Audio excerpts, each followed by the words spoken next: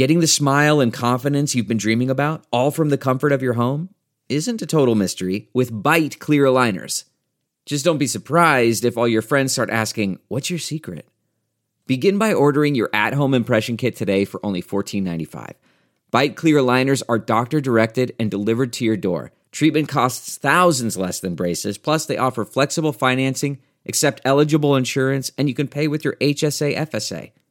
Get 80% off your impression kit when you use code WONDERY at Byte.com. That's BYTE.com. Start your confidence journey today with Byte. This episode is brought to you by Philo. Do you love TV? Do you love saving money? Then Philo is your solution. Philo has shows, movies, and live TV for just $25 a month. You can even try it for free with their 7-day free trial. No contracts, no commitments, no hassles. Just a better way to watch TV. Never miss a minute of shows like the hit docuseries Where is Wendy Williams? Or classics such as Friends. If you can't get enough TV, then there's no better way to watch. Philo has more than 70 channels like BET, MTV, and AMC. And the best part? You can try it yourself with their 7-day free trial. Sign up today at philo.tv/poppods. That's philo.tv/POPPODS to get 50% off your first month.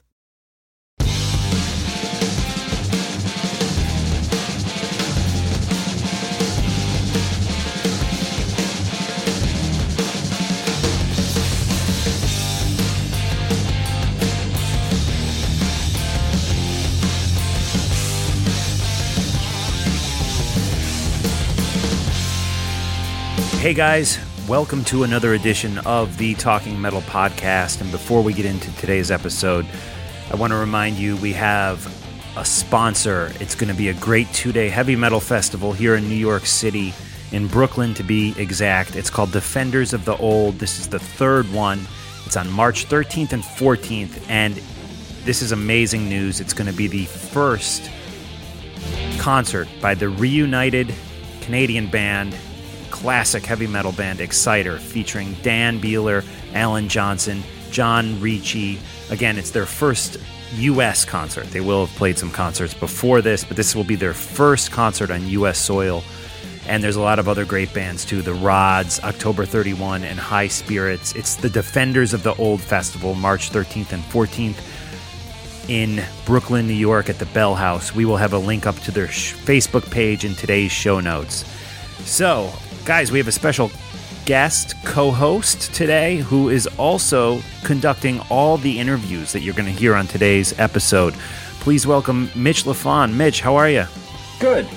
I'm glad to see that Exciter is back. I mean, I know, didn't Kiss write a song about them at some point? I think Kiss did, and also Judas Priest did. That's right. Probably a handful of other heavy metal bands. That's right, and you know, great Canadian metal. We are known for that. And on my show, One-on-One, I've got Anvil coming up, so there's more Canadian metal in the Talking Metal Digital family coming up. Great, yeah, guys. If you don't know, which I'm sure you probably already do, Mitch has a show that we have here on TalkingMetal.com called One-on-One with Mitch Lafon, and so many great interviews from Alice Cooper to Ace recently to. Zetro and Exodus. Paul Diano. Zetro is coming back on the show next week. Oh, is he? Cool. Yeah, we are going to do a track by track of the new album, Blood In, Blood Out. We're going to go song by song by song, and he's going to tell me all the stories. So that'll be something to look forward to. Excellent. Yeah, and if you don't subscribe to Mitch's podcast on iTunes, definitely do that. Today's guests, again, all the interviews. Big thanks to you, Mitch, for doing all these interviews. I'm psyched to hear them. We have Carla from the Butcher Babies. Yep. We have Clara from Crucified Barbara, and Anne from Hellion. Yes, yeah, it's the all girls episode. Yes. So let's get right into this right now. This is Carla Harvey from Butcher Babies, who, you know, Butcher Babies, they've taken some flack in the press partly because, they're two good-looking girls that front this band, and they've been accused of being a band that the label put together and not a real band. But at the end of the day, they really do produce some music that I think is pretty good, and quite good, actually. And they're definitely easy on the eyes. So those two things give them a green light from me. I'm definitely into the Butcher Babies, and I'm excited to hear this interview that Mitch conducted. Let's get into it right now. This is Carla Harvey from the Butcher Babies and Mitch. We are speaking with Carla Harvey of the Butcher Babies. Good day. Welcome, Hi. Welcome to One on One. Fans know you mostly as the singer for the band, but we're talking today because you're doing something different. You're talking about your new book, Death and Other Dances. So what sort of compelled you to write a novel? Well, I've always been in love with books since I was a kid. I was a pretty introverted kid, and basically my best friends were books and rock music, heavy metal. I would literally sit in my room all day listening to music and reading books or comic books or drawing. So, I've always loved books. I always wanted to write a book, and it was just finding exactly what I wanted to write about. And a few years back, I found what I wanted to write about, and I just went for it. So explain to fans who haven't seen the book or heard about it yet, what exactly, I mean, it's sort of semi-autobiographical. Yeah, and the reason I say semi-autobiographical is I don't like the word memoir.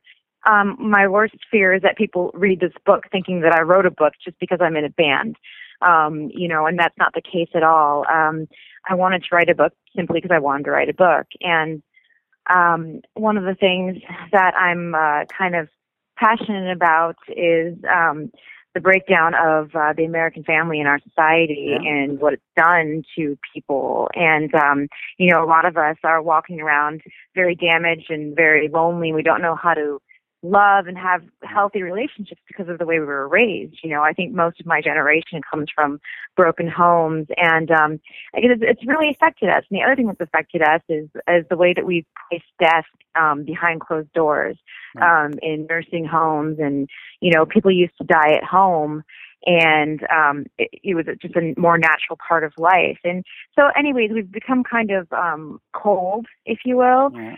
And I've had a few different careers in my life. I was a dancer for a great deal of time, and then I went into being a mortician. And I found a connection between both of those careers in that people are craving touch and just to hold, a hand to hold, someone to talk to. Right. We're not getting it anymore. And my patients in hospice and the family doctors of the funeral homes and my clients when I was a stripper were exactly the same. They all wanted that. And so I wanted to write a book about the correlation between the two worlds that I found. And in the process of writing the book, I realized that also what I wanted to write about was my own loneliness and alienation. And so it became more of a semi-autobiographical novel than I thought it would at the beginning, but I'm very happy with the way that it came out, and it helped me grow as a person as well, and I hope that people read it and get that out of it as well. Was it sort of cathartic then for you to get all these feelings out? It definitely was, and during the writing process, I had it mostly written, and then there was holes in the story, and I found that I had to go back in and figure out why there were certain things I wasn't writing about, things that hurt too much to write about, and then as I put those in, as much of a struggle it was for me mentally to put those things in, it helped me heal from things that had hurt me in the past. And I think that if you want to be a good writer, you have to really be in touch with your feelings, and you have to put everything out there. And so I was very open and very graphic and just very honest in my book. Yeah, that's important that you put yourself out there. If I may, what is some of your past, sort of, if I can, where did some of this pain come from? Is it just parental, or were you bullied? I was a little bit of everything. My story is not different than many people, like I said, from my generation. Absolutely. I felt very abandoned by my father, and my mom worked all the time to make up for what we didn't have because he wasn't around. And one thing that is special about my book is that I talk about a coping mechanism that I developed when I was a child because I felt very abandoned, and I didn't want to be hurt ever again by anybody. So when I was 8 years old, I decided that so I didn't have to think about my father anymore. I was going to kill him off in my head. And so I imagined a scenario where I imagined that he died of a heart attack, and that way I wouldn't have to deal with the pain of him not being in my life anymore if he just wasn't around. And I carried that with me into my adulthood, and just literally every relationship that I ever had with people, I would kind of already prepare myself for them leaving by imagining how they were going to die, what was going to happen to them. And that way, when there was time for a separation or when they left me or whatever, I wouldn't be hurt. I had already gotten over it.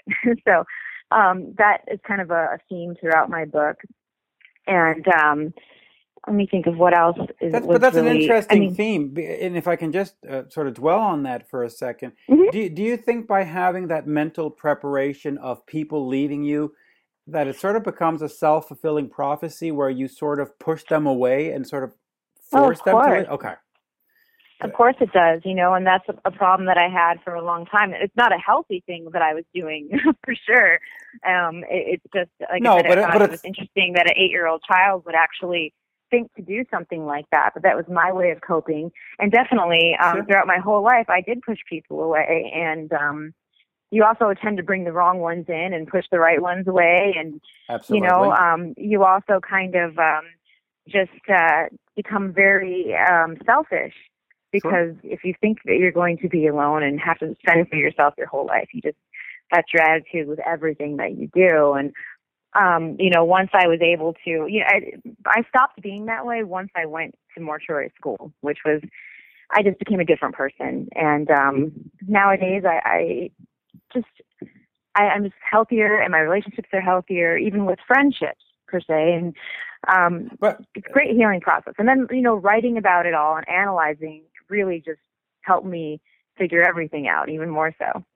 I mean, you've got me totally fascinated here because, first of all, an 8-year-old has a great resilience and a great sense of survival. That survival mode kicks in. And so what you did was getting into that survival mode. But how did going to mortuary school and dealing with death make you closer to people that were alive? I find that fascinating. Well, I'd always been fascinated with death since I was a child. In fact, my whole book starts off with that. I saw a dog die, and it totally fascinated me. And so, throughout my life, I've done a bunch of different careers. I worked for Playboy, and I was a dancer. I basically, and even starting off dancing, that was a way of just me supporting myself and being very self-sufficient and kind of hustling. I've always had a hustle through life. I didn't have anything growing up, and moving to LA, I just was hustle. And I did a lot of drugs. I wasn't very proud of the person that I was. I came to LA with a dream that I wanted to fulfill, and that was, being a musician. And that wasn't happening because of all the mental blocks and all the fears that I had placed on myself, And when I went to mortuary school, and then I started working in the mortuary and in hospice, I realized how short life was, and I realized how precious, how important it was for me to hurry up and live my dreams and do the things I wanted to do with my life before it was too late. And especially with hospice, watching people who all they want is another day. All they want is their family to come see them, and all they want is a good day walking around, going to a park or whatever. They're stuck inside, these four walls that are just eating them alive. It's like that's all they want. And here I was, and I had every opportunity in the world to do something amazing with my life, and I was wasting it in a strip bar or doing drugs with people who fucking didn't really give a fuck about me. Right. It's like I didn't want that life anymore, and I wanted to do the things that I came to do, and I wanted to get rid of all the mental blocks in my life that had prevented me from doing that, and like I said, just go forth and live my dream. And that was very instrumental in me doing what I'm doing today, which is, getting to travel all over the world and be the person that I want to be, and along with Heidi, front this band and just get to live an amazing, healthy life. So what was the aha moment? Where did it turn around where you went, whoa, I'm self-destructive, now I got to get to healthy? Was it a person? Was it the band? Was it the music? No, it was actually, I had a very bad car accident. And okay, so a near-death experience then. Yeah, it was an experience, and you can read about it in the book. Okay. And, I had just been going downhill and downhill and downhill. And I had one very cathartic experience. And with that, I decided that I was going to go back to school, and I was going to go to school for something that had fascinated me my whole life, which was death. So I went, and I was in a very dark place when I went to school. And my school was so demanding that there was no way I could do drugs again, even if I wanted to. I had to be on campus every morning at 8 o'clock in the morning. We weren't allowed to be late. We weren't allowed to miss a class.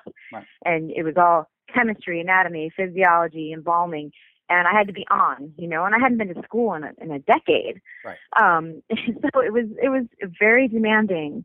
And I ended up graduating on the dean's list because I put all the energy that I had, put into bad things into one very good thing. And I was able to heal myself in that way by going back to the thing that had first fascinated me in my life. So and I was just going to say, now that you finished mortuary school, do you practice it at all? Do you actually go? I did practice for a while. I worked at a funeral home called Holy Cross, and I worked for hospice. But I actually had a big. I actually got a job at one of the biggest mortuaries here in California, and that was exactly when my band started to do well, and I had to make a decision: am I going to follow my initial dream, which was playing music? That's why I moved to LA. Or was I going to have a 9-to-5 job for the rest of my life? And so obviously I chose music, and I think I chose right because we're doing pretty well. Yeah. But one day I would love to go back into working at a funeral home. I really, really enjoyed working with the families. Yeah, because I think a lot of people don't understand what the whole mortuary sort of world. It's not just dealing with the dead people. There's a whole consoling of the family and getting them to that next step, and that's actually it's almost like being a psychologist. That's the more fulfilling part. It is. It's exactly like being a psychologist, and it's a very important time for families. If you can't get past the initial stages of grief, you're going to have huge problems in the healing process. And I really like facilitating people's grief and helping them out. And when I first went to mortuary school, like I said, I was in a very dark place. I didn't care about working with the families. I really honestly just wanted to be in a back room somewhere embalming people. I didn't want to deal with real people. Right. I wanted to deal only with the dead. And then I realized my first job at a mortuary was doing the viewings every night. Right. And I loved working with the families. I loved that, some people, like, they just don't have anyone to listen to them just for a few minutes. Absolutely. Sometimes even getting that grief process started is just holding someone's hand for a few minutes and listening to them and not giving them some bullshit excuse about how God took their 3-year-old baby away, just listening to them for a few minutes. And I absolutely loved every second of doing that. Yeah, that's truly fascinating work because, people don't seem to understand the importance of getting through those initial moments of grief. Now that you've done this book, is there a part 2 to it, or do you just focus on music?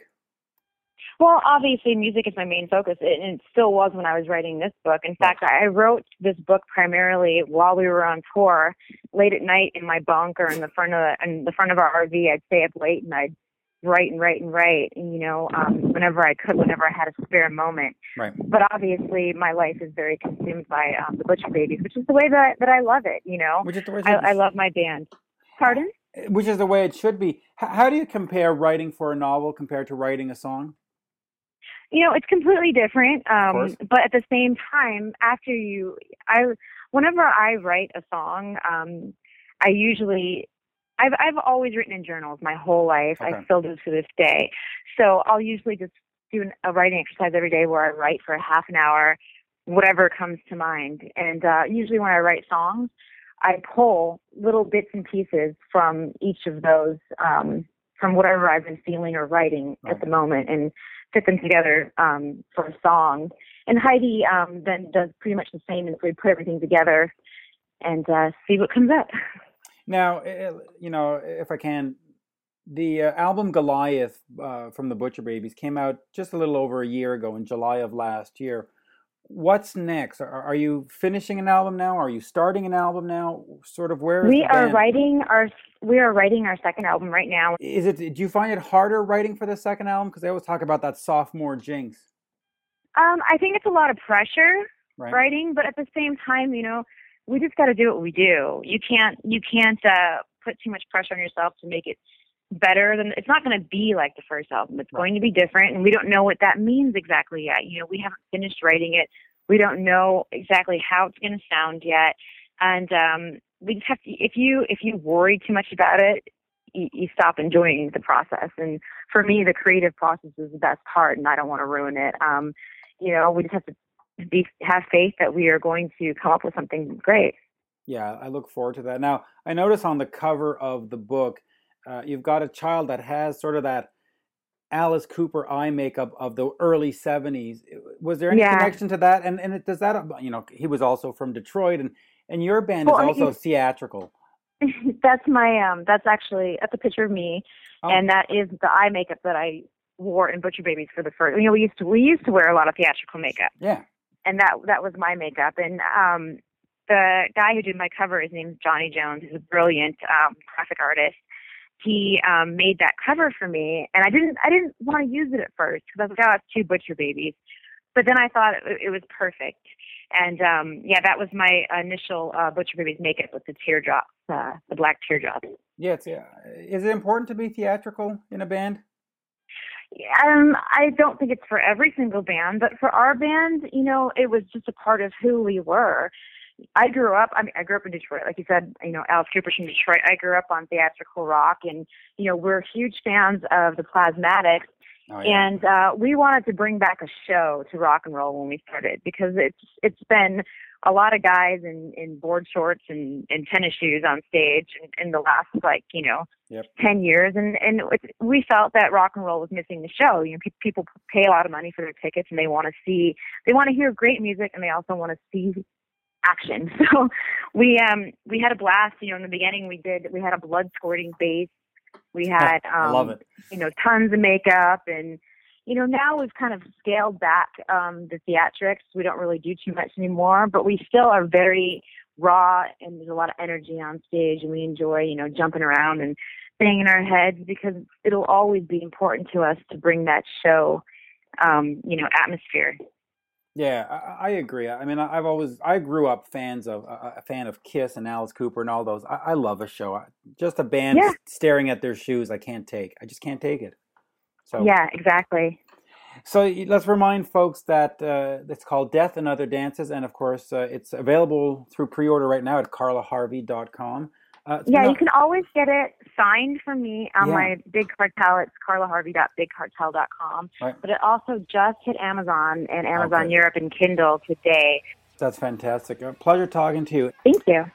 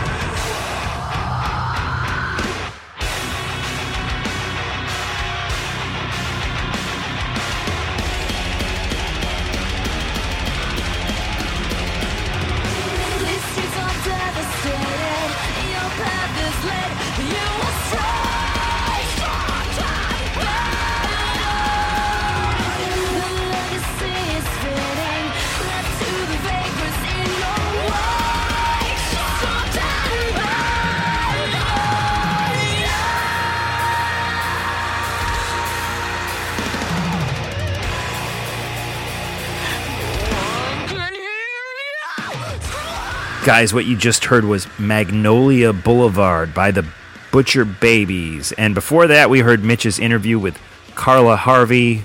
She's got a new book out called Death and Other Dances, a website, carlaharvey.com. And Mitch, I don't know if you know this, but they share kind of management with the Ozzy Osbourne camp. Yeah, mercenary management. It's got to be interesting to be on the same roster that has the Prince of Darkness, right? Yeah. It's got to be good for the career.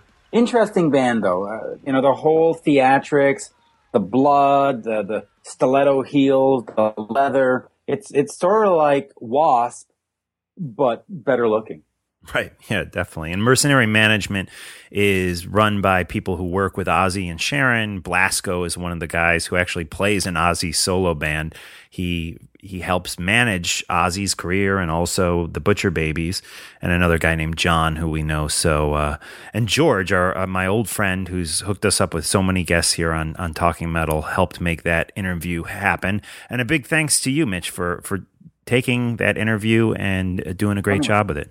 Yeah, and it's funny you mentioned Blasco because I was talking to him just the other day about a Black Veiled Brides interview, and of course Blasco is the one who helps make those happen. So yes, and they're actually on Mercenary Management too. So yep. Black Veiled Brides are connected with the Ozzy camp also.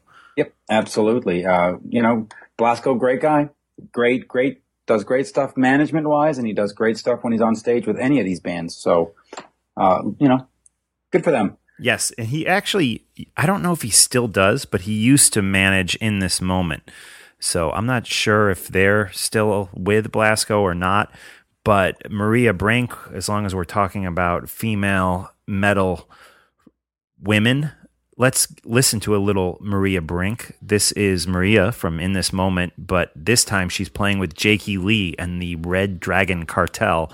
This song is called Big Mouth, and it's off the 2014 Red Dragon Cartel self-titled record.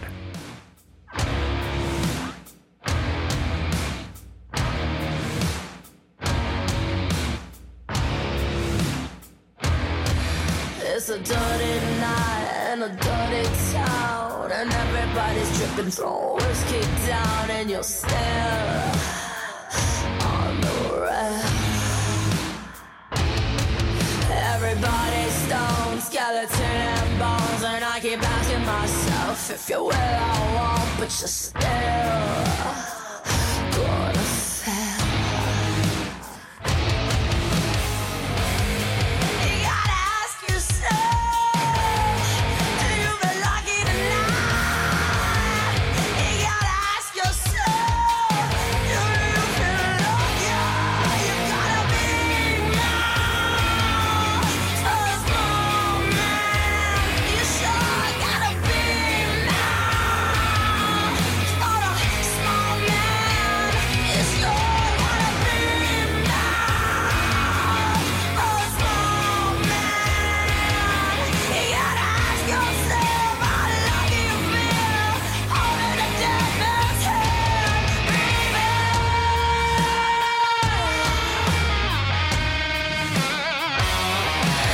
The talk is smooth, but you got nothing to prove. But I'm starting to get fed up with your attitude. I call time, make your move.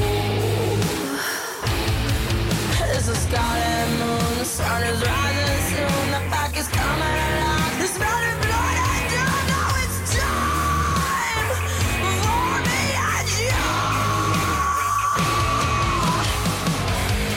You gotta ask yourself, do you feel lucky tonight?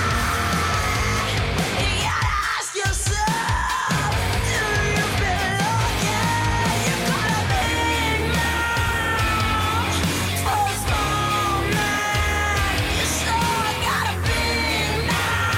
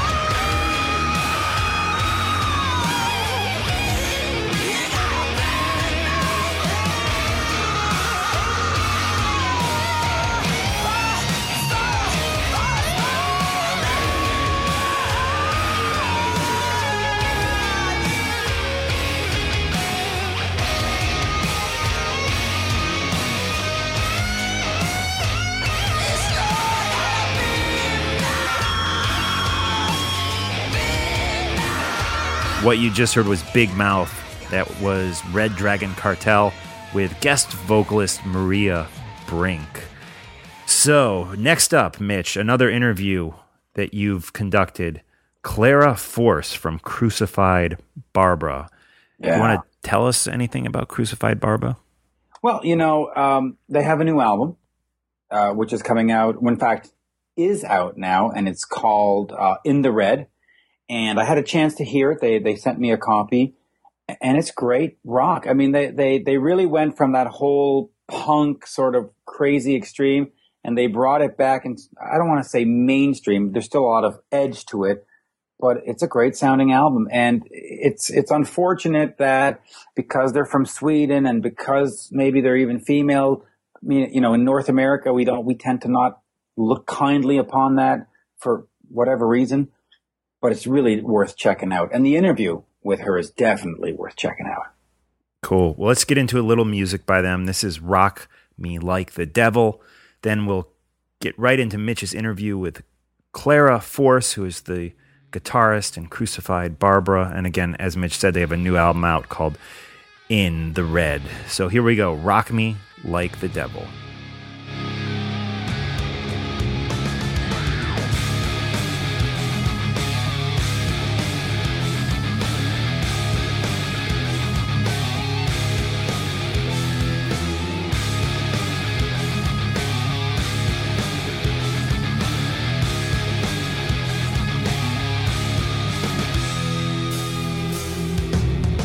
I don't wanna be the one who's causing all this trouble.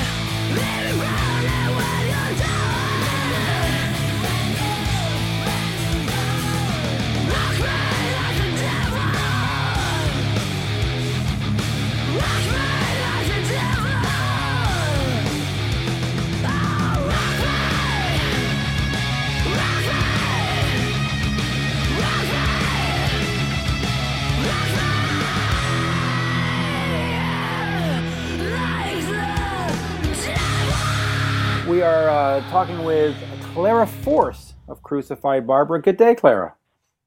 Hi, how are you? Good, doing well. So we're convening here to talk about the new album In the Red. Now, I've read the press release and I've read the information. I've heard some of the album.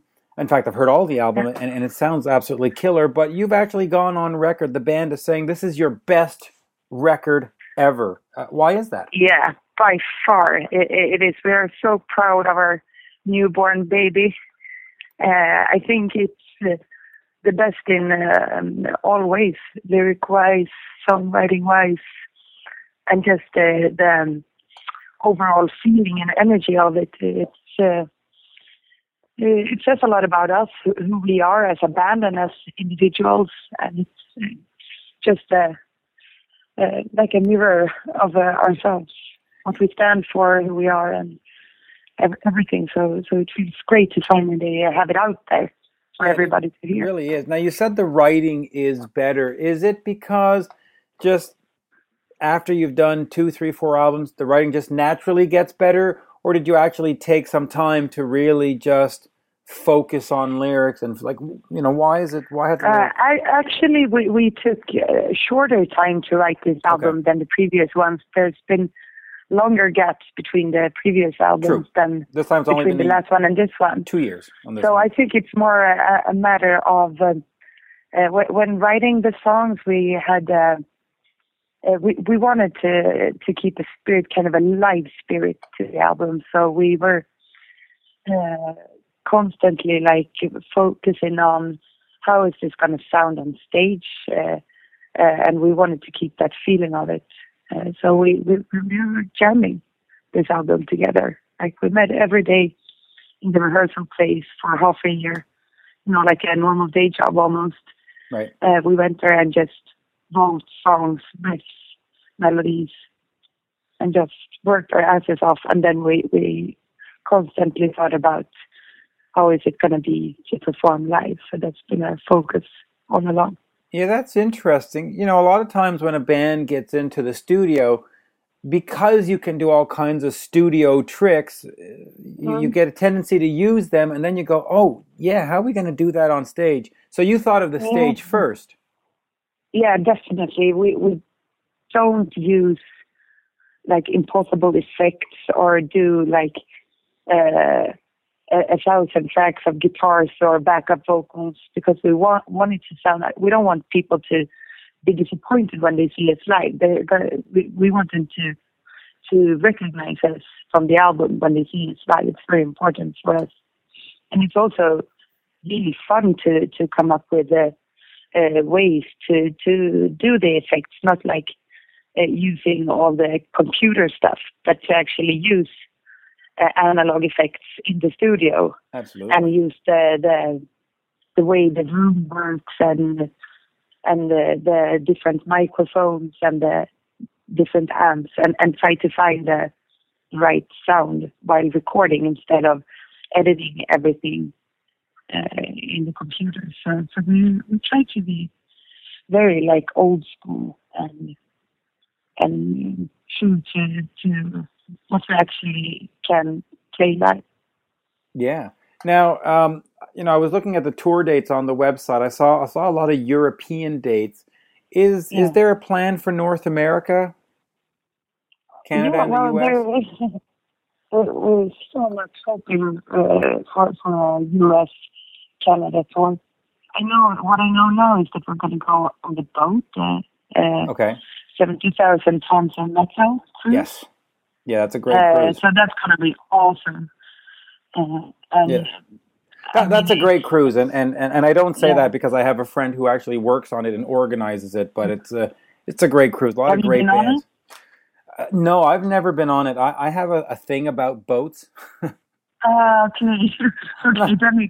not a big fan of boats. I like land. There's nothing wrong with land. Well, but I was invited to go. Yeah, I think it's going to be a great time. I'm really looking forward to it, and we definitely hope that we can get some shows on land as well in North America. That would be a dream. We had such a great time with the last album. We did a long North American tour, and it was such a great response, and so we'd love to come back. Yeah, I know the fans dig it. Is there a big difference that you notice as a touring band between the European crowds and the North American crowds? Because to me, it seems as though North America has gotten more into just pop music and not so much hard rock, unfortunately.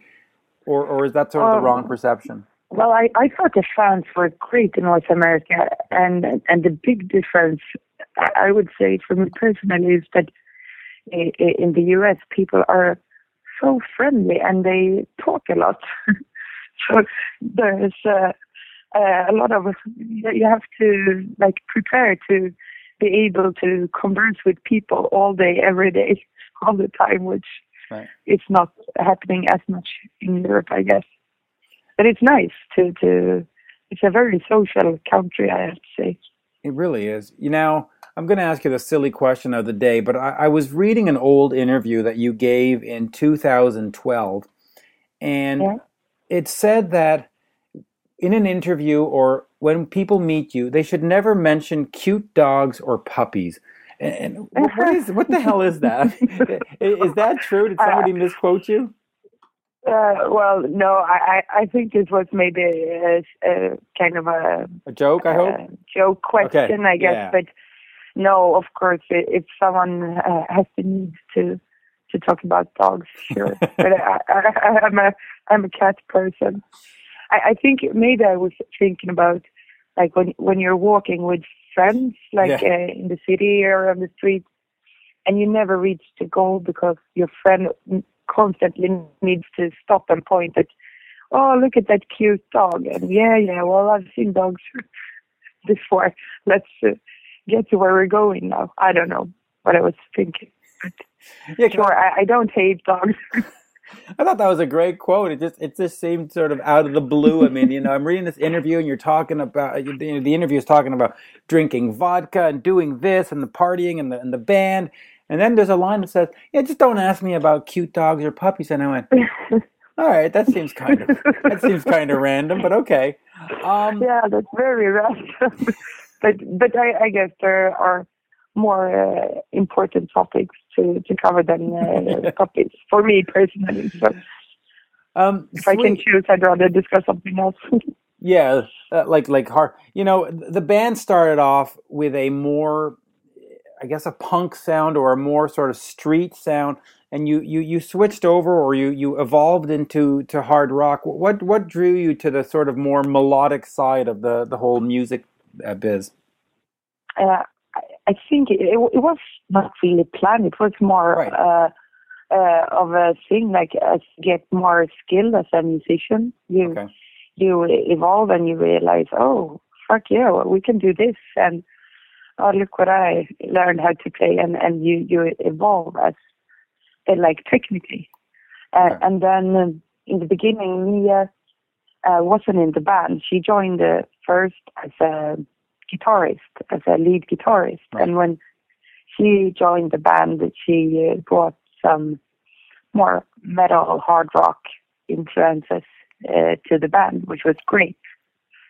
And we have never discussed like what is our sound gonna be. Okay. We just know we love distortion, and we want to play hard, heavy music. And then when we write songs, we let the riffs and the idea decide where they want to go. It's not like we have a plan. We just start somewhere and then see what happens. And if it turns out to be like a really slow, mellow, whatever song, that's okay. And if it's like really heavy, slow, it could be that too. Or it could be thrashy. It could be anything. Which I think is nice. Well, what bands are your influence then? I mean, listening to Crucify Barbara as I have over the last few years and the new album In the Red, I always sort of thought, well, they must have been influenced by Motley Crue. They must have been influenced by those kinds of bands. Is that about right? Are those your influences?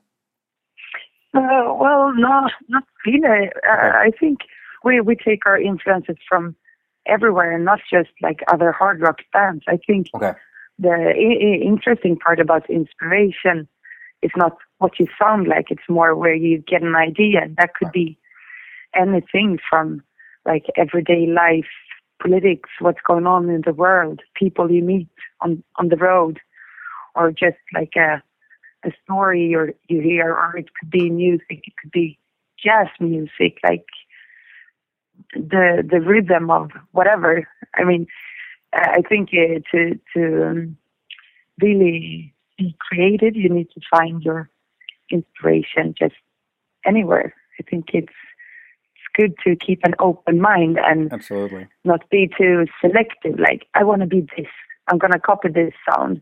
I don't. That's not for me, at least. I think it's better to have a free spirit and an open mind, and then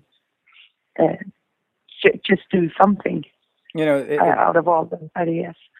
It's funny that you mentioned politics, because in that same interview with the puppies, it said that we should be talking to you about politics. But let's move on here. Are you still using the Gibson Explorer? Oh yeah, I think I'll never change. I guess. Why I really love that guitar. You know what? I've had this guitar since the recording of our first album. The exact same guitar, this copy of it, and it's been with me for all the recordings, all tours we ever made. So it's like a part of me. And but when I started to play, I tried some different guitars, and I never really learned how to play, for instance, a Stratocaster. I don't even understand how they work. It's a completely different instrument almost. It is. And I just fell in love with the Explorer. And people sometimes ask me, but it's so big and it's heavy. But when you get used to something, it just feels perfect. So yeah, it's my little baby, and I don't think I'm gonna change it ever. No flying V's or anything for you at any point? Mia plays the flying V, and I think it's a great match. It's a good look. The V and the Explorer. So that's her thing. She does the V, and I do the Explorer. That's a good match. Now, just before we wrap up, what else do fans need to know about In the Red? I think they should take a listen and see for themselves. But I think it's kind of self-explanatory. It's the lyrics. We have a lot to say about everything from like gender equality to animal rights to and that includes puppies. To it includes puppies as well.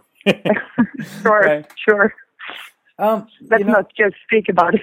No, let's not speak about it. You mentioned gender rights, and I wanted to avoid the question about what's it like being a female artist, but since we're talking about gender rights, is that something that you encounter? Do you think that the music business has closed some doors because they're just a girl band, or do you think it actually opens doors and go, thank God, how refreshing and all? How do you see it?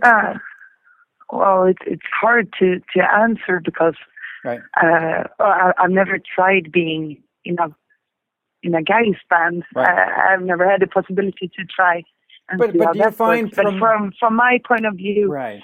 I guess it's been sometimes an advantage and sometimes it's been a big disadvantage.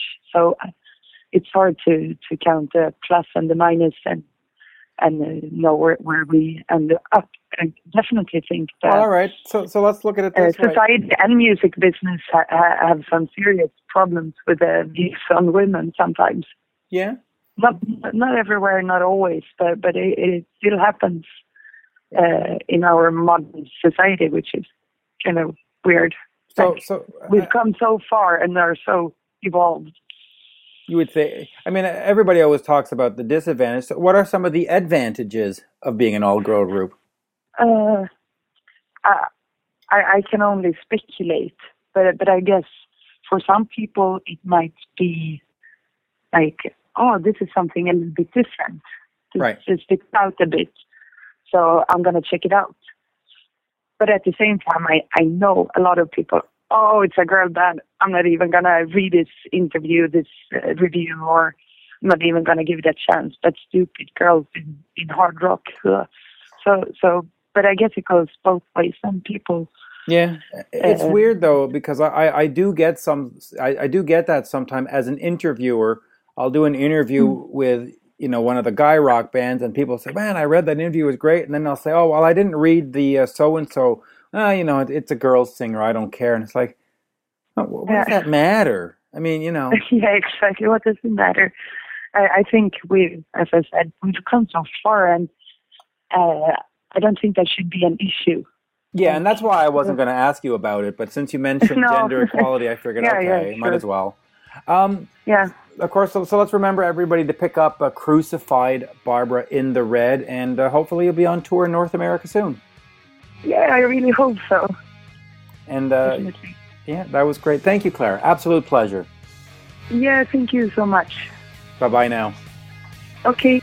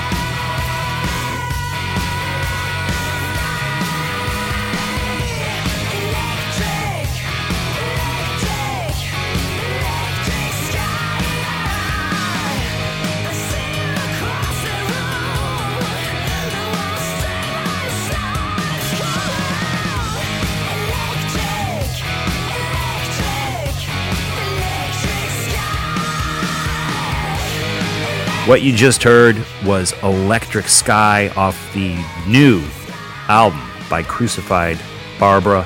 Pick it up. It's called In the Red. And big thanks again, Mitch, for that interview. I've always kind of dug this band. I can't say that I'm an expert on them, but every time I hear a song by them, I'm like, wow, it's pretty cool. Yeah, I've been hearing about them for years, and I never went out and bought their albums and stuff, but I've always gone to YouTube, and it comes up as I listen to other stuff. It's a suggested song in a playlist, and everything I've listened to, I've enjoyed. So, in fact, I really don't know why I'm not buying their albums, but this new one, In the Red, I listened from cover to cover, and it's great. It's really a good hard rock album, and speaking to Claire, she was absolutely wonderful to speak with. Great chat. Great chat. Awesome. Yeah, I was shocked when I read that they've been together since 1998 or something. I mean, Yeah. 15 years or something like that. Yeah. So before we get back into the interviews, Mitch, I want to tell you about Squarespace. It's a website place. You can build your own website if you're ever interested in. I know you have all the Facebook stuff and the Twitter stuff, but if you ever wanted to just have one central website, Squarespace is the place to go. You can start a trial with no credit card required, and you can start building your website today. When you decide to sign up for Squarespace, make sure to go to squarespace.com and use the offer code METAL. That's all caps, METAL, to get 10% off your first purchase. And it'll also show your support for what we do here on Talking Metal.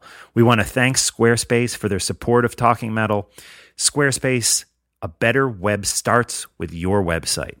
Cool. So coming up next, we have who? Who do we have? Anne Boleyn of Helion. Excellent. And I said Hellion, but it's Helion. Is that how it's pronounced? You know what? It's probably Hellion. In fact, I think she corrected me when I said it the other way. But I'm Canadian. We say things different.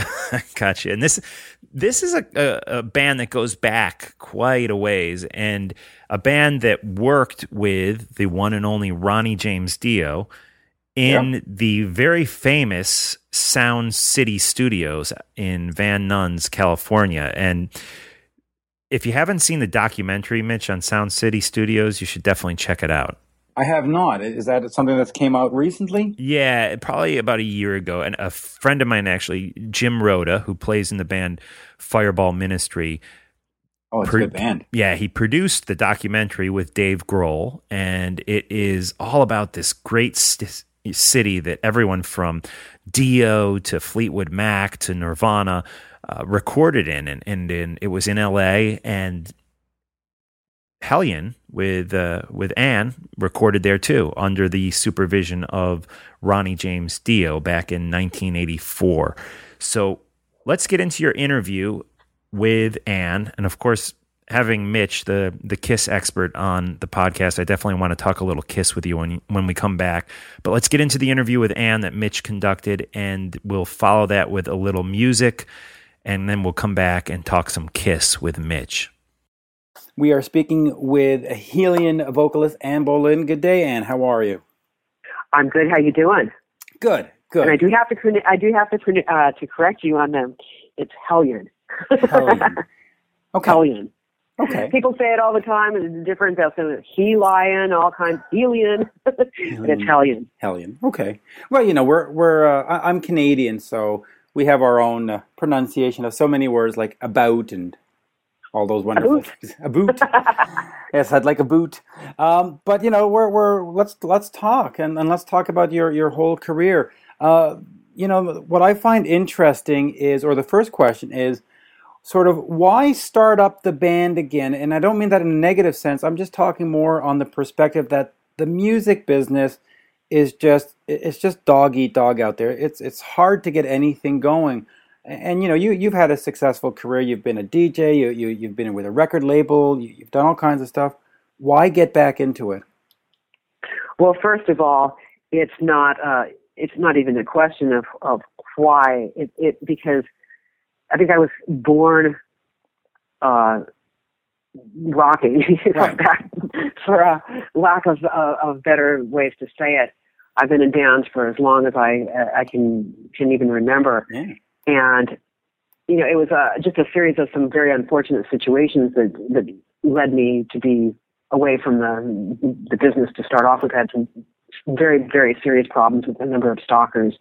Okay. Where it was basically I had to make the decision: do I want to be alive or not? You know, so Wow. I haven't had that problem for a very, very long time, and I've got the support of a number of people that make me very secure in what I'm doing. So it's just something I had to do. It wasn't an option really at all. And yeah, the music business is terrible right now. It's probably harder now than at any point in my life to make money. I think back about when I was first, in high school and junior high and playing in bands like that.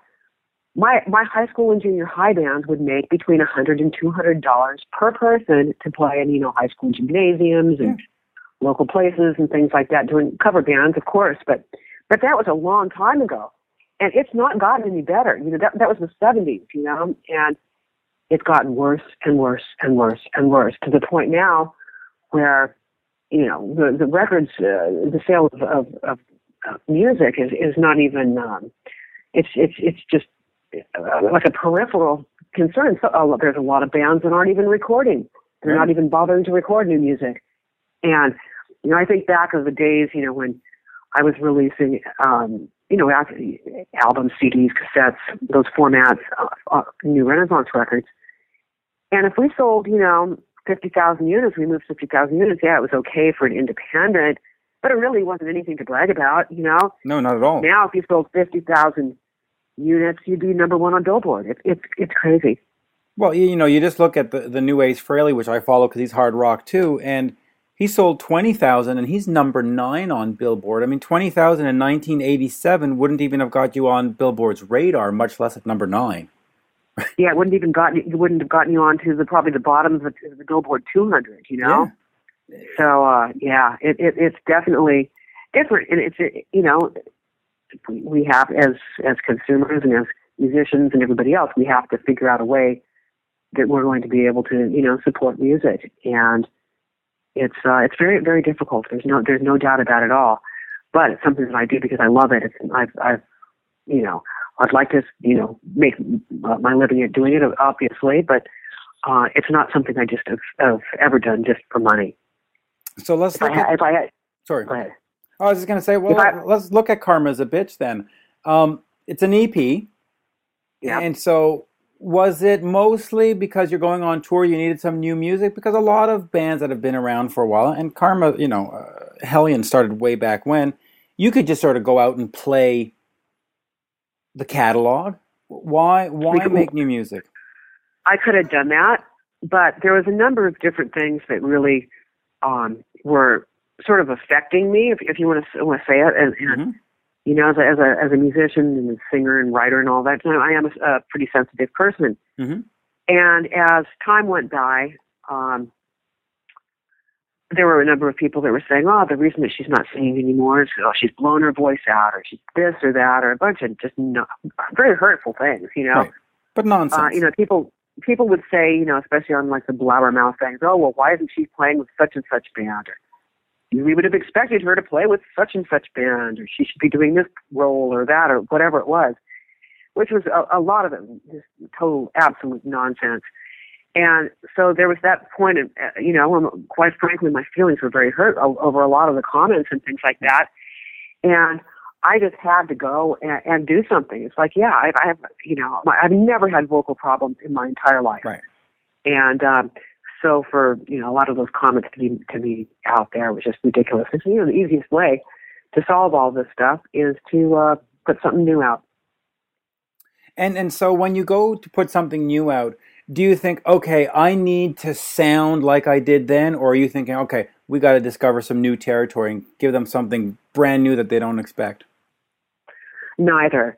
I come from a background of people that inspired me were bands like, Priest and Deep Purple and Black Sabbath and things like that. So that's where my heart is. If I'm writing something and I know I'm on the right track, I can feel it, Right. I can feel it in my bones. I feel it in my soul. So that's where I start my writing process. I don't really write to sound current or anything like that. Occasionally, through the past, I might have had a producer that wants to produce it a little bit different or produce my vocals in a little bit different way for, like for example on Will Not Go Quietly, the vocals were intentionally produced a little bit different to make it sound like it wasn't in the 80s, but, right. But other than that, it's, when we decided I decided that it needed to be recorded. I just started writing and got together with Max, and we just went from there. It was not really anything other than I consider myself to be quality control, the quality control officer of Hellion, and there's nothing going to be put out on a Hellion record that isn't suitable for the band. For the band. I don't know if that answered your question. It did. You know, the other thing you mentioned here, you mentioned Black Sabbath, and of course you mentioned websites saying that you should be doing stuff. I guess we should address it. I mean, one of the rumors was you're going to go out there and be in this Ronnie James Dio tribute band, and you're going to sing all the Sabbath stuff. And, you know, what was that? I mean, I know that you had an association with Wendy and Ronnie with their, you know, management and stuff. But were there any plans ever to go out and do a tribute to Ronnie? Well, after Ronnie passed, I was immediately contacted by some people that I knew from a Japanese tour that I did, years back, and they wanted to put together like a super group of, you know, shred guitar player and all this kind of stuff, and go out and do a tour of Japan initially and record as well. And it just felt wrong. It just really, it felt wrong. I was offered a hell of a lot of money to do it. And then when I said no the first time, they upped it again to, you know, more money than I've made on any record, from any record company or anything like that. So it was definitely a serious offer. But it was not associated in any way with Wendy Dio. It was associated with some okay. Yeah, but I mean, those were sort of the rumors. They were sort of fast and furious that it was some kind of, you know, female Ronnie impersonator. And it's like, well, come on, people. Anne's a little more serious than that, at least I think, right? Yeah. And with me, you know, I had a friendship with Ronnie that spanned decades. Right. So it just seemed really, really wrong. I mean, from the first time when I started working with Ronnie, I was fortunate I kept a journal and a diary because I regarded it almost like going to school. If I was in the studio, I would be writing down what kind of gear we used, all kinds of things like that. And I remember very well, you know, one of the days when Ronnie came in and he said, "I don't want you guys doing cover tunes anymore. You don't need to do that. You can write your own songs." And he was very, very adamant about that. So, you know, we over the years we did, you know, I think one or two things, but it was never, you know, he never really, and especially, you know, of his music, because he always wanted, it was his vision for us to, you know, to stand on our own as our own band. So, well, which is important because, you know, I go to shows a lot, and I see a lot of bands that come out there that want to be the next big rock stars, and they spend all their time playing Aerosmith songs and Guns N' Roses songs, and you go, wow, well, where's the original stuff? And so, you know, it does take sort of balls to get out there and put your own stuff out there, because otherwise you're just a cover band, right? Well, Hellion started originally doing cover tunes. There's no, you know, I won't deny that at all. No. But that's a good place to learn your craft. It really is. But you know, as soon as we possibly could, we got rid of the cover tunes. You know, and then of course, when Ronnie said, "Don't even no, you don't need to do that. You guys write. If you want a song that sounds like such and such, just write a song." You know, so yeah. But there was, you know, regarding some of the rumors, I don't even know where some of that stuff got started, other than, like I said, I did turn down the offer in Japan because it felt wrong. And I definitely, you know, over the time period, I've got offers to do these cover bands and things. And I'm sorry, I wouldn't do it. I don't think that Ronnie would have wanted me to do it.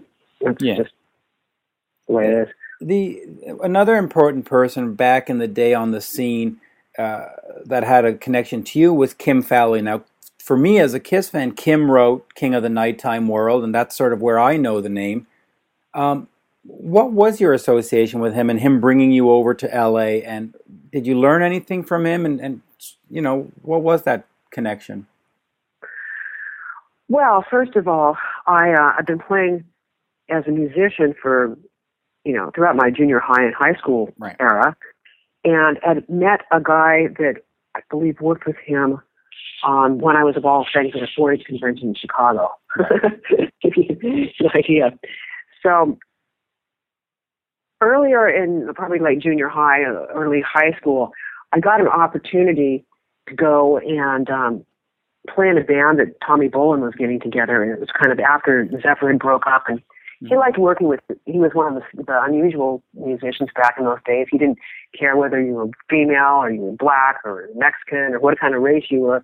He just liked playing with, with good musicians, and he wanted me to play with him, with this band together. My parents absolutely would not allow it, crossing state lines and all kinds of other things. Right. But by the time, a couple of years had passed, Tommy Bolin's this huge celebrity. He's played with Billy Cobham. He's played with, you name it. And so I looked at, my life is just passing me by. It's a small town, and I've got, this one opportunity that I couldn't do. And now that the guy that gave me the opportunity is, a huge star, then I get this phone call from Kim Fowler. He says, we're looking for a bass player. Actually, initially he said keyboard or bass. And we want you to, come to Los Angeles. And this was in my early my senior year of high school. And I was done. I was ready to be gone from my very, very small town and their very small town ways. And just, it was I was literally going to leave one way or another at that point in time, even though I wasn't 18 yet. And went down to LA, and Kim Valley was extremely, I don't know how to say it. I'll just say it like it is.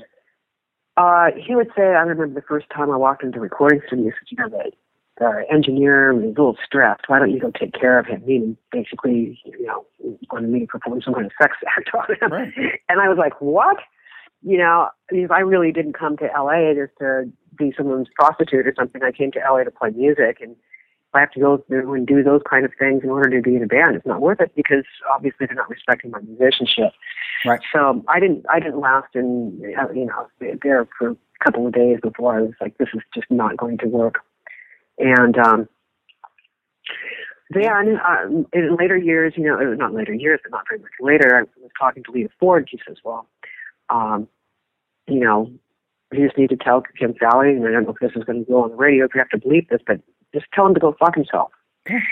And if he says things like that to you. So I did. And then another few period later, we were trying to get this band together called Venus and the Razor Blades, which was another one of his concept bands. And I laughed that I could deal with him for about another week before it just got too much. But I did learn a lot from him. I thought that he was brilliant when it came to sort of kamikaze marketing things. He could get publicity without paying for it really easily. He knew all kinds of things. And he was an outrageous character, but it was just a person that I just personally had a hard time dealing with. Well, it's interesting that you bring that up, because when you look back on the history of rock, there hasn't been sort of this plethora of female lead singers. You have Doro and you have Lita, like you mentioned.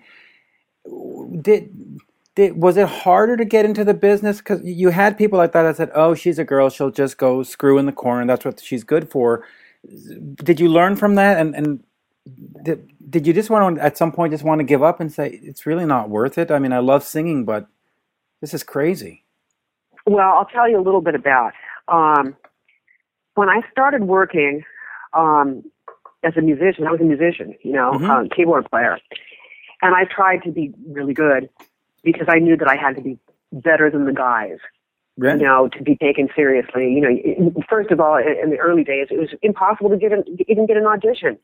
Somebody had to hear you, and it was like I'd show up at different band sound checks. I'd do all kinds of things to, try to jam with people that were better than myself and older than myself.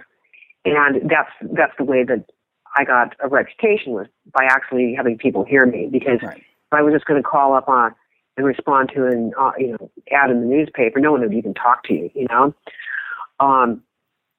There's a pretty famous story, which is all true.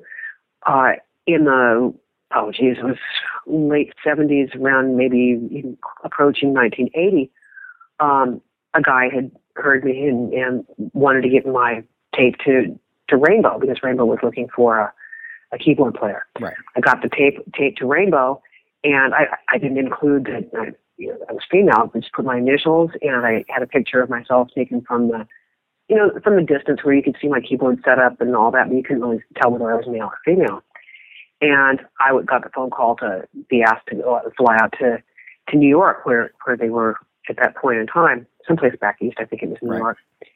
And as soon as they found out I was female, it was like, no way, you know. So, but that's the kind of stuff that would typically happen. And you know, it was like, even being a female in the band, I would used to make a joke. I'd have this T-shirt that said, "I'm not the singer," because everybody would then have these assumptions that you're the singer if you know, all guys and one chick.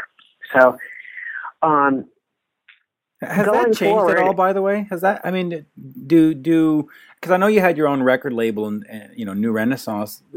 Has that changed? Do record labels see these things differently, or is that still a struggle? I mean, it seems ridiculous in 2014 to even be talking about this, quite frankly. It absolutely does.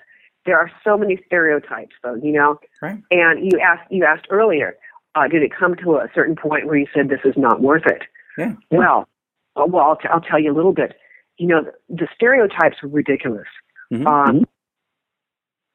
For some reason, the music industry has always had a hard time with white female singers singing with their full voice. Yep. Okay. Janis Joplin did it, but that was blues. And, you know, women are sort of expected to have this over feminine kind of voice, and, which is fine, but that is pretty much been the norm. You know, it was a situation where in the 80s, Van Halen's manager wanted to manage me and wanted me to leave Hellion and all kinds of things. Ray Daniels? But no, this was Ed Loeffler. Oh, okay. And it was contingent on my agreement to get fake boobs, to dye my hair blonde, to have my teeth and my nose done, and I was personally offended. I mean, I'm offended, and I didn't even live through it. I mean, I can't believe that actually happened. It seems so ridiculous, quite frankly.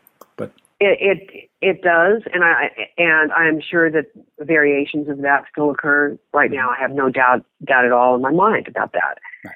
So there were just certain stereotypes that were expected to be followed, and for some reason, it was a lot easier in the UK and Europe.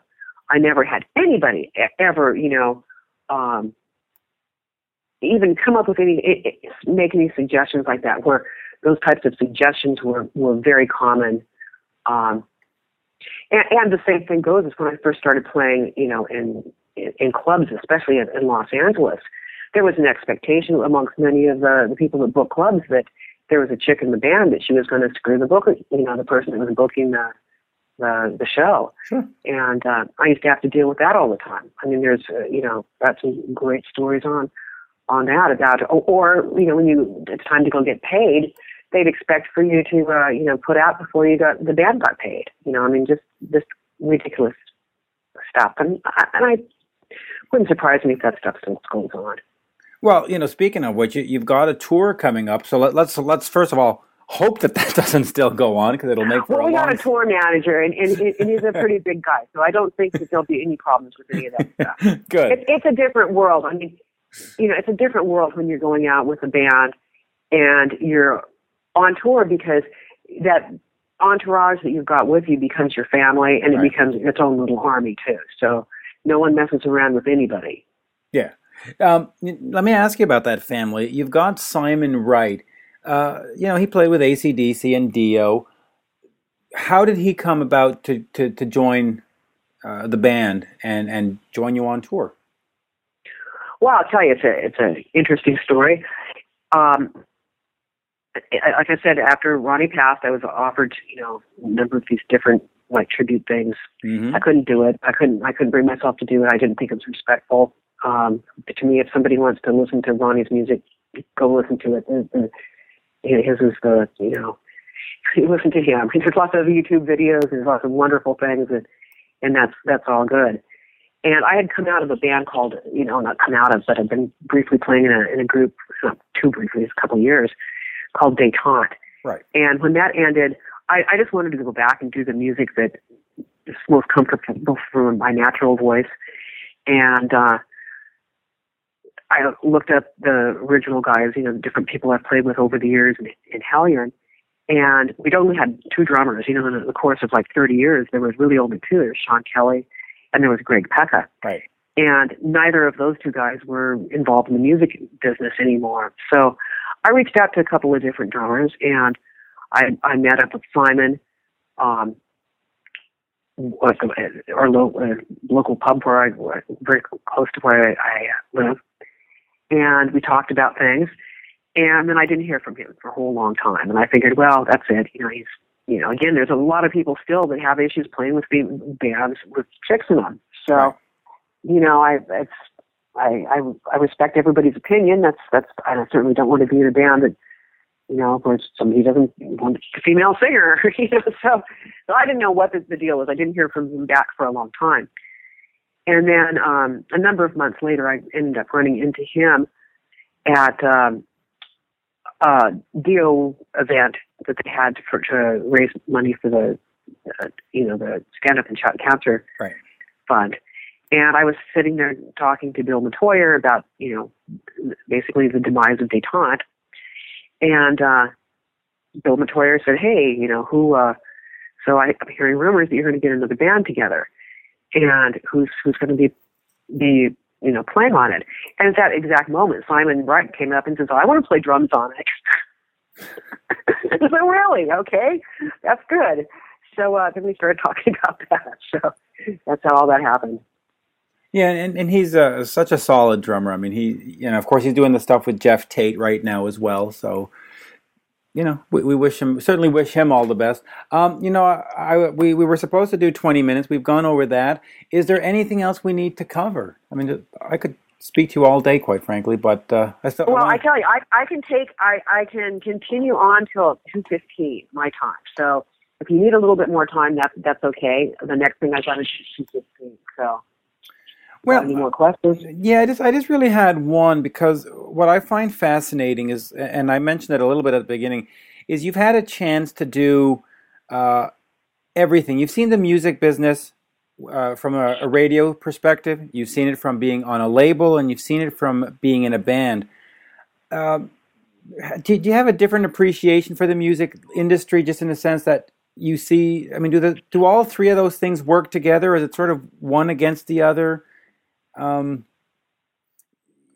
been times in the history of music where all of those things were very, very necessary. Right. And they had to work hand in hand.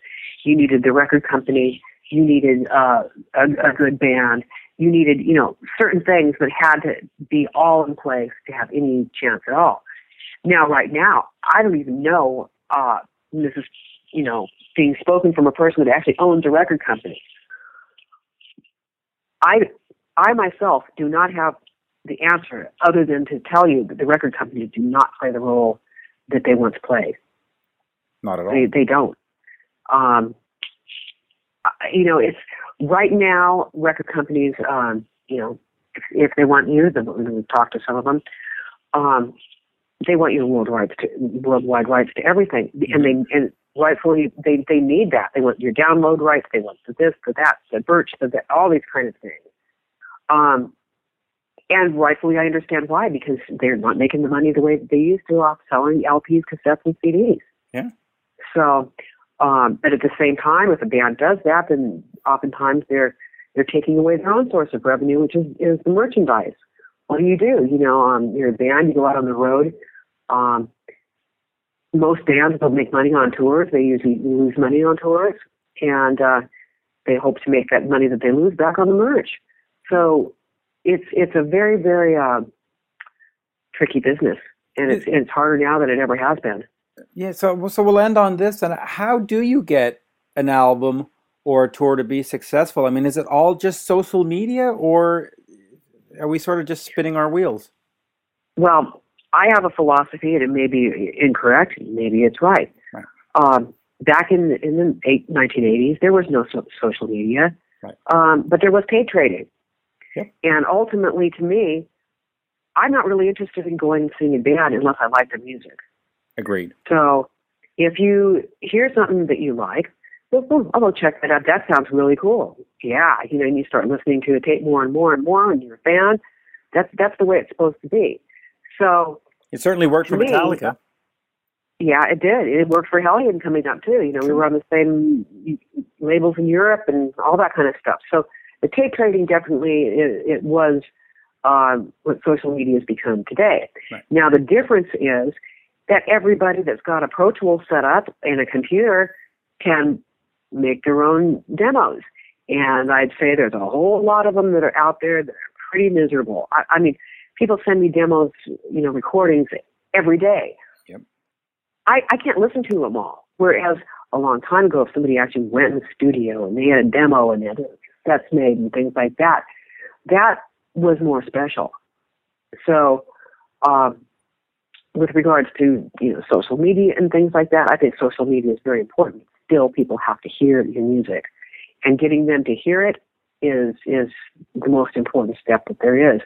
I lament the fact that radio is no longer around, because with radio you used to have a captive audience. You're driving home in your car at 5 o'clock, and on comes the, you know, Hellion a Bad Attitude, or, you know, whatever the track happens to be, Yeah. and you're there listening to it, and then suddenly, wow, you've got, you know, the clubs or the venues or the theaters full, you know. So that's something that we're very much lacking right now is radio. I think the death of radio has made a horrendous impact. Yeah, I mean, we still got Sirius Satellite, but a lot of it is specialty channels, right? You have the 80s channel, and you have the 90s channel, and the Hit 1 channel. Like, there's really no place to find new music, but, you know. And the same thing is with, you know, a lot of things. It's either you're a hair band or you're a thrash band. Well, I really never considered Hellion to be a hair band, and I never considered us to be a thrash band. Right. So it's all these you know, the categorization, easy for me to say, right? Yeah. All of that it hasn't helped the music business at all. You know, we're going on this next tour, and one of our shows is in this is Houston, I'm thinking of. And there's a big variety of acts that are on this festival. Right. And you've got, you know, thrash bands, and you've got Tony McAlpine, and, you know, fortunately we're headlining.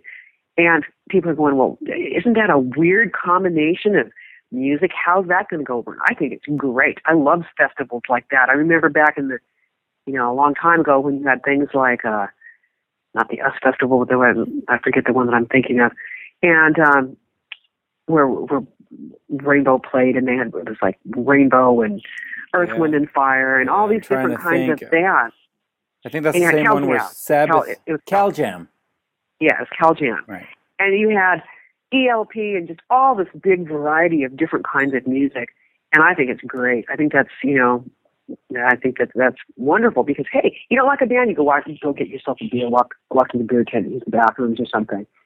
But I think that it's great to have mix where people can hear different music. You might not like everything, but, you know, maybe you'll find a new band that you like that you didn't think. Yeah, you know, up here in Montreal, we have Heavy Montreal, which is a festival that's sort of in that vein. I mean, it's mostly all, you know, hard rock, but this year they had Metallica, but they also had the Dropkick Murphys, and they had Anthrax, but they also had Twisted Sister. It was a nice mix, and it's a great festival. I mean, you know, 80,000 people turned up over 2 days, so. Well, that's awesome. I mean, back in the 80s, you know, it would be mixed. It would be like, you know, we did shows with Social Distortion. Right. We did shows with Slayer. We did shows with Keel. Wow. Ronnie Keel. Yeah, you know, guy. I mean, it was just very, you know, and that's just the way it used to be. But ultimately, I think the ultimate challenge with any kind of music is getting people to hear it, because if people hear it, and if they like it, then you're in. Yeah, and I think that's what we need to remind people. Karma's a Bitch comes out October 7th, and of course, I'm assuming it's going to be on iTunes and Amazon and all those places, right? Yeah, absolutely. And I tell you, we've got a website up. It's www.hellion.us. And what I'm doing is every day I'm offering a free download. Yes. So that people can hear some of the old music that they're going to be hearing on the tour. And some surprises and lots of free content on there. So yeah, and you can also stream Hell Hath No Fury. Yeah, and I am screaming hell, have no fury and things like that, so that people can kind of get it, and hopefully they'll go out and buy it as well. Yeah, absolutely. And, hopefully they'll go to check out the October tour as well. You're playing pretty much everywhere from Los Angeles to Toronto to Tulsa and all that. So thank you, Anne. It's been an absolute pleasure. Well, thank you. It's been a pleasure as well. Bye-bye now. Okay, bye. Bye. In dark of night, past the blur of lights, the city that we left is far behind. Try to unwind, count the yellow lights, while echoes still are ringing in my mind.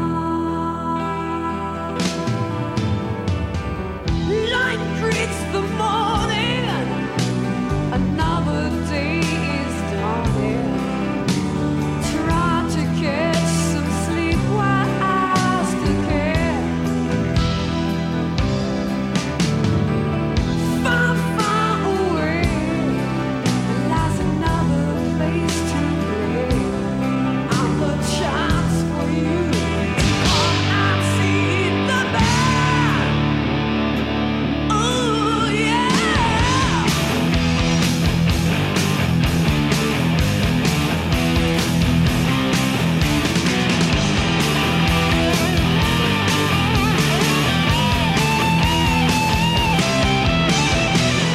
Hurry up, get ready. There's something going on. We're gonna have a good time. Gonna rock into the dawn. Don't hesitate.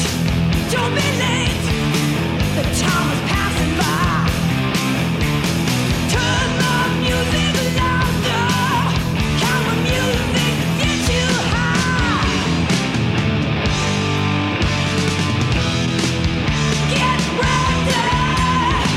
There's something going on. Get ready. We're gonna run till dawn. Put your hands together. We wanna hear you shout. It's time for celebration. Turn the music loud. Temperature is rising. Fever's getting hot. Hands up in the air. Show us what you got. Show us what you got. Get ready. There's something going on. Get ready. We're gonna run till dawn. And on and on and on.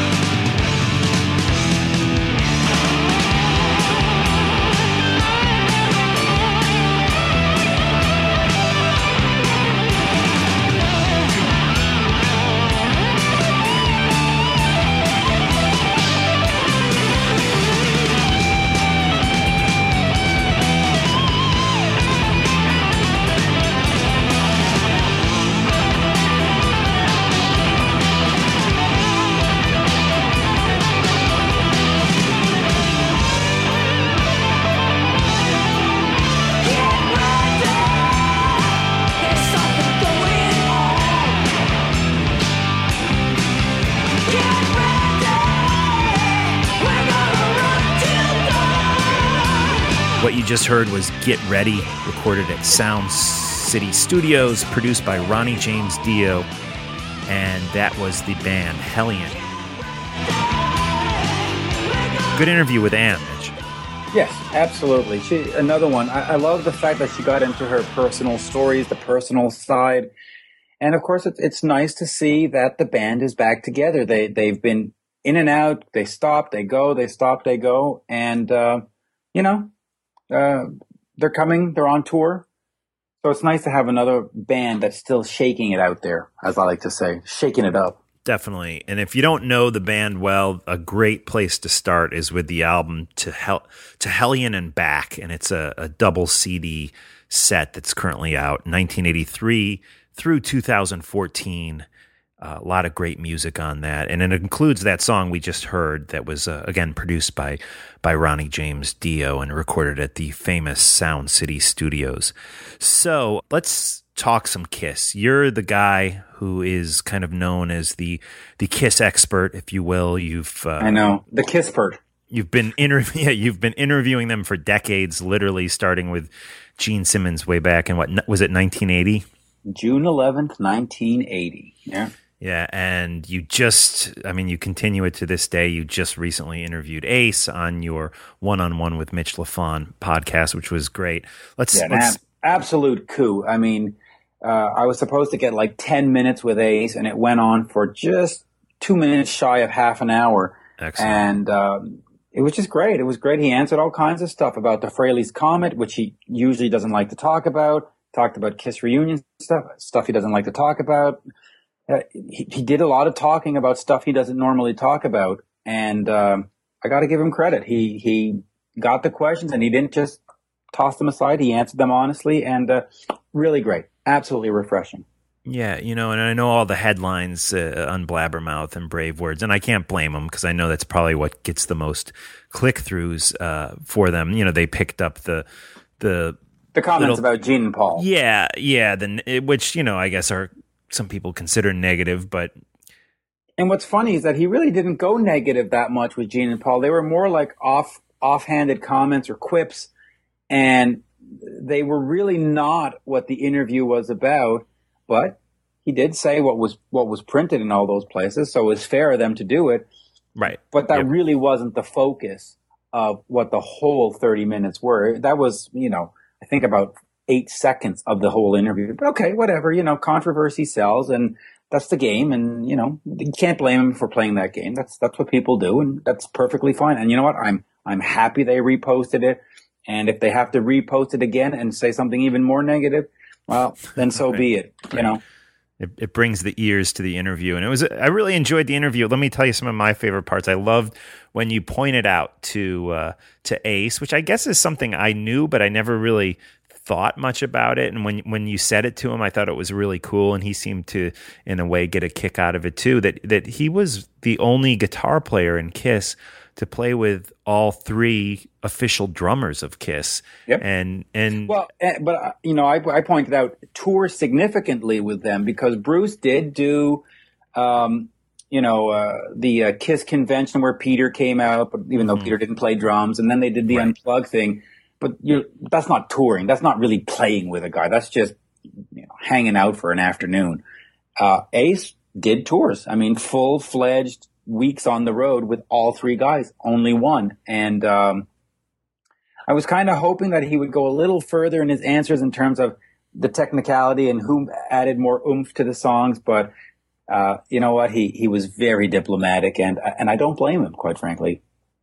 Now, is it interesting that he his girlfriend or fiance, I hate to go gossipy here, John would probably not approve of this, but it recently posted on her Facebook page that Ace has put the ball in Gene and Paul's court for a reunion, but when she singled out what she was calling the real Kiss, or however she phrased it, she left Peter's name out and said it's Ace, Paul, and Gene. And is there any significance to that maybe Ace is saying, hey, I'm willing to rejoin with you guys without Peter? And I don't know. What are your thoughts on that? Well, I'm going to go with my thoughts based on, and I'll call it hearsay for the lack of a better word. But over the years, I have heard that Ace isn't a big Peter fan. From the back in the days with Unmasked, I heard that he was very happy when Eric Carr came in.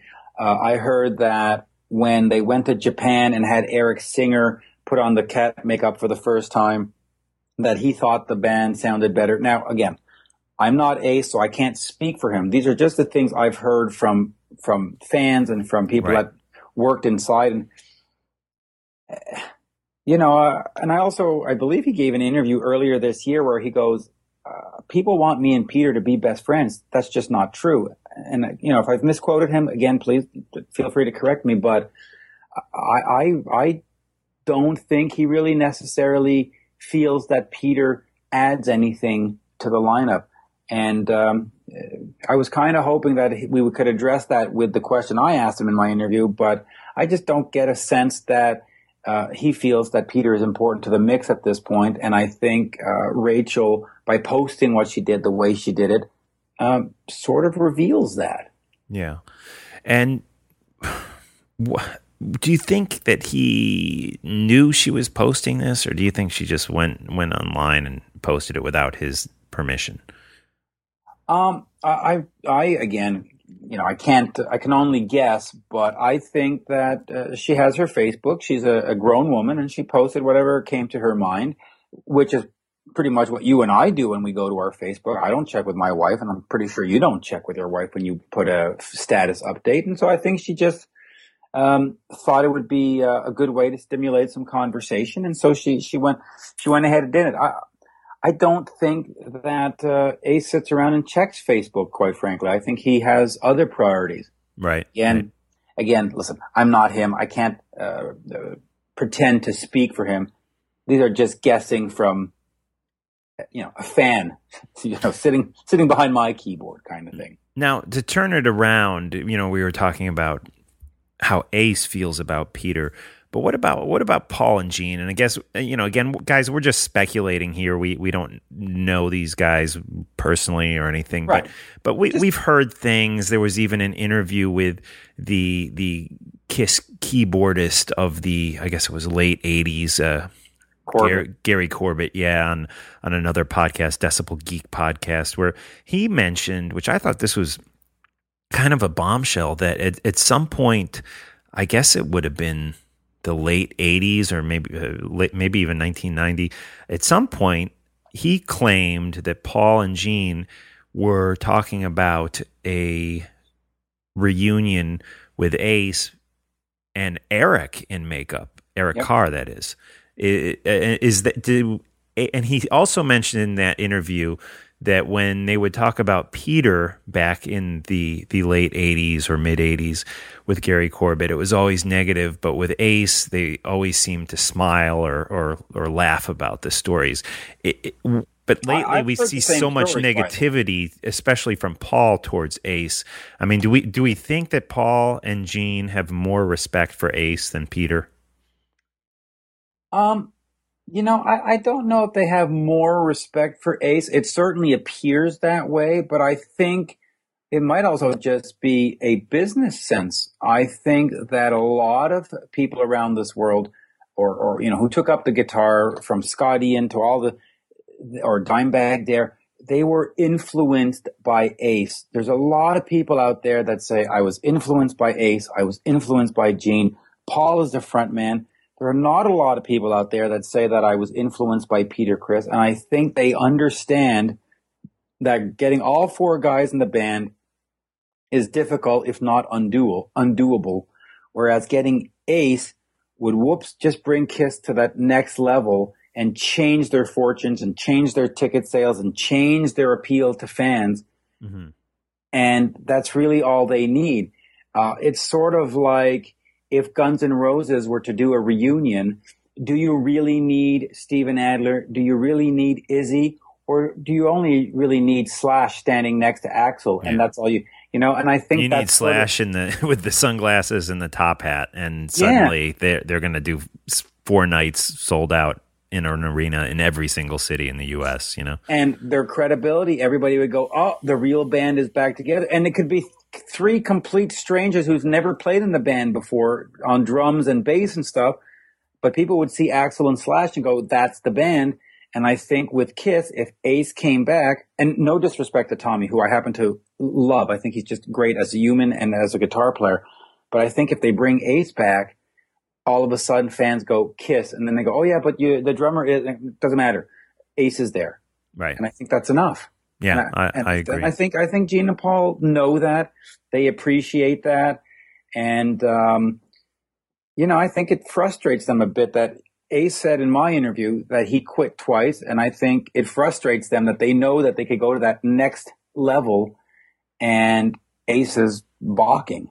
Yeah. But it's funny when it's funny that you mentioned that Ace said that in your interview, because I this is I spend time just thinking about things, but which probably the average person would think this is insane. But I really thought about that a lot after I listened to your interview with him. And is it possible?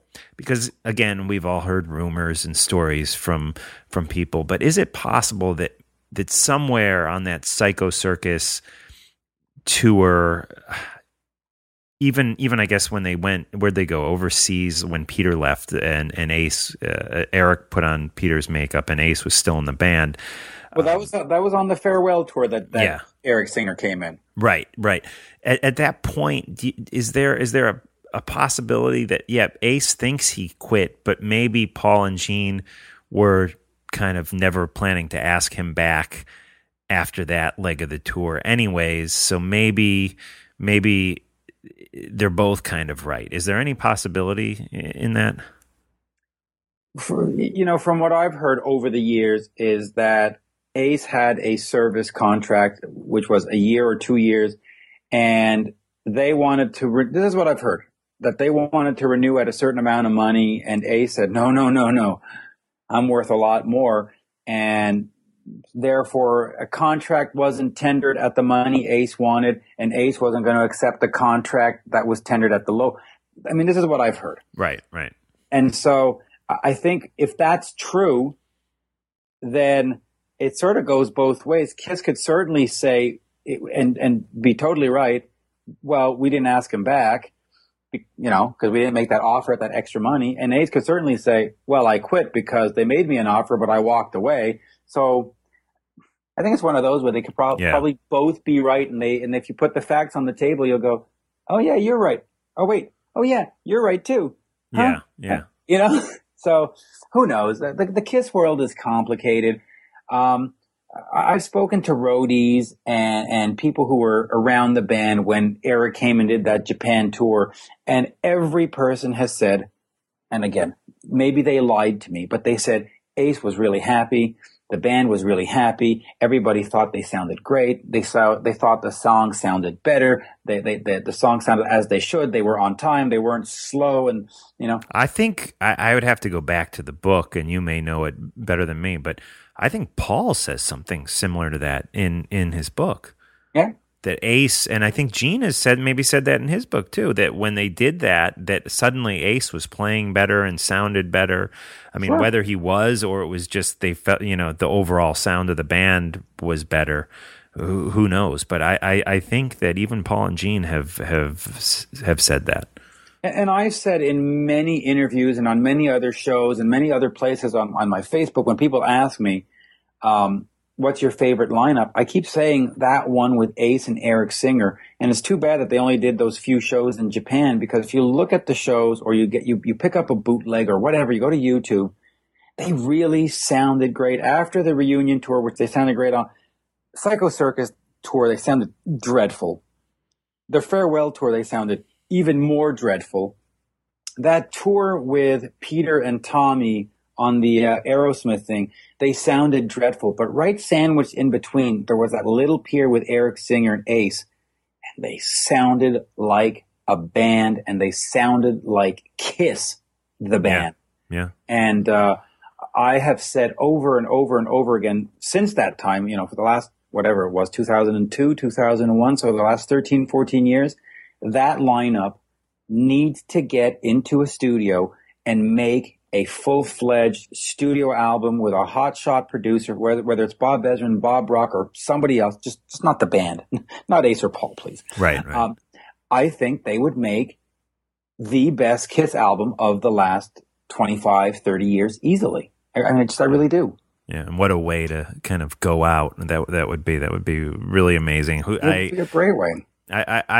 I think that Gene may be into that idea if it were put before him, but I do feel like there's something with Paul, and I don't know if the Rock and Roll Hall of Fame thing shook him up or what's up, but I feel like there's this anger and I don't know. I wouldn't say denial, but he just has trouble accepting that listen, Ace is really popular among the Kiss fan base. Yeah, and even the casual fan, the casual fan love Ace. And, it's nothing against Tommy. I mean, people always go, well, if you love Ace, you'd hate Tommy. No, it's not the case. I think Ace is just, as Ace said again in my interview, he's a character. And I think people empathize with the character of Ace Frehley, and people also love the guitaring of Ace Frehley. And I think what might frustrate the folks in the Kiss camp is that Ace put out Anomaly, and the fans dug it. And now he's put out Space Invader, and they really dig it. And I think they just want him to fall flat on his face, and everybody go, see, look at the loser. We knew it. We told you. And that's not happening. And I think it's irritating. It's sort of like a thorn in their side. Like, right. Oh, bloody hell. Can you just be that fucking screw up? Sorry for the language. Can you just be that screw up and leave us alone? Just prove to everybody that we're right and you're wrong. And it's not happening. I mean, Space Invader, is it the greatest album ever made? Well, no. But is it a really good, solid album that's fun and worth listening to? Yeah, absolutely. Absolutely. Yeah. And I think that irritates them when people go, Sonic Boom could have been better, Monster could have been better. But goddamn, this is the best Ace album since 1978. And that's like, oh, damn. Yeah. I really like those two records, though, Sonic Boom, and I thought Monster was just a great record.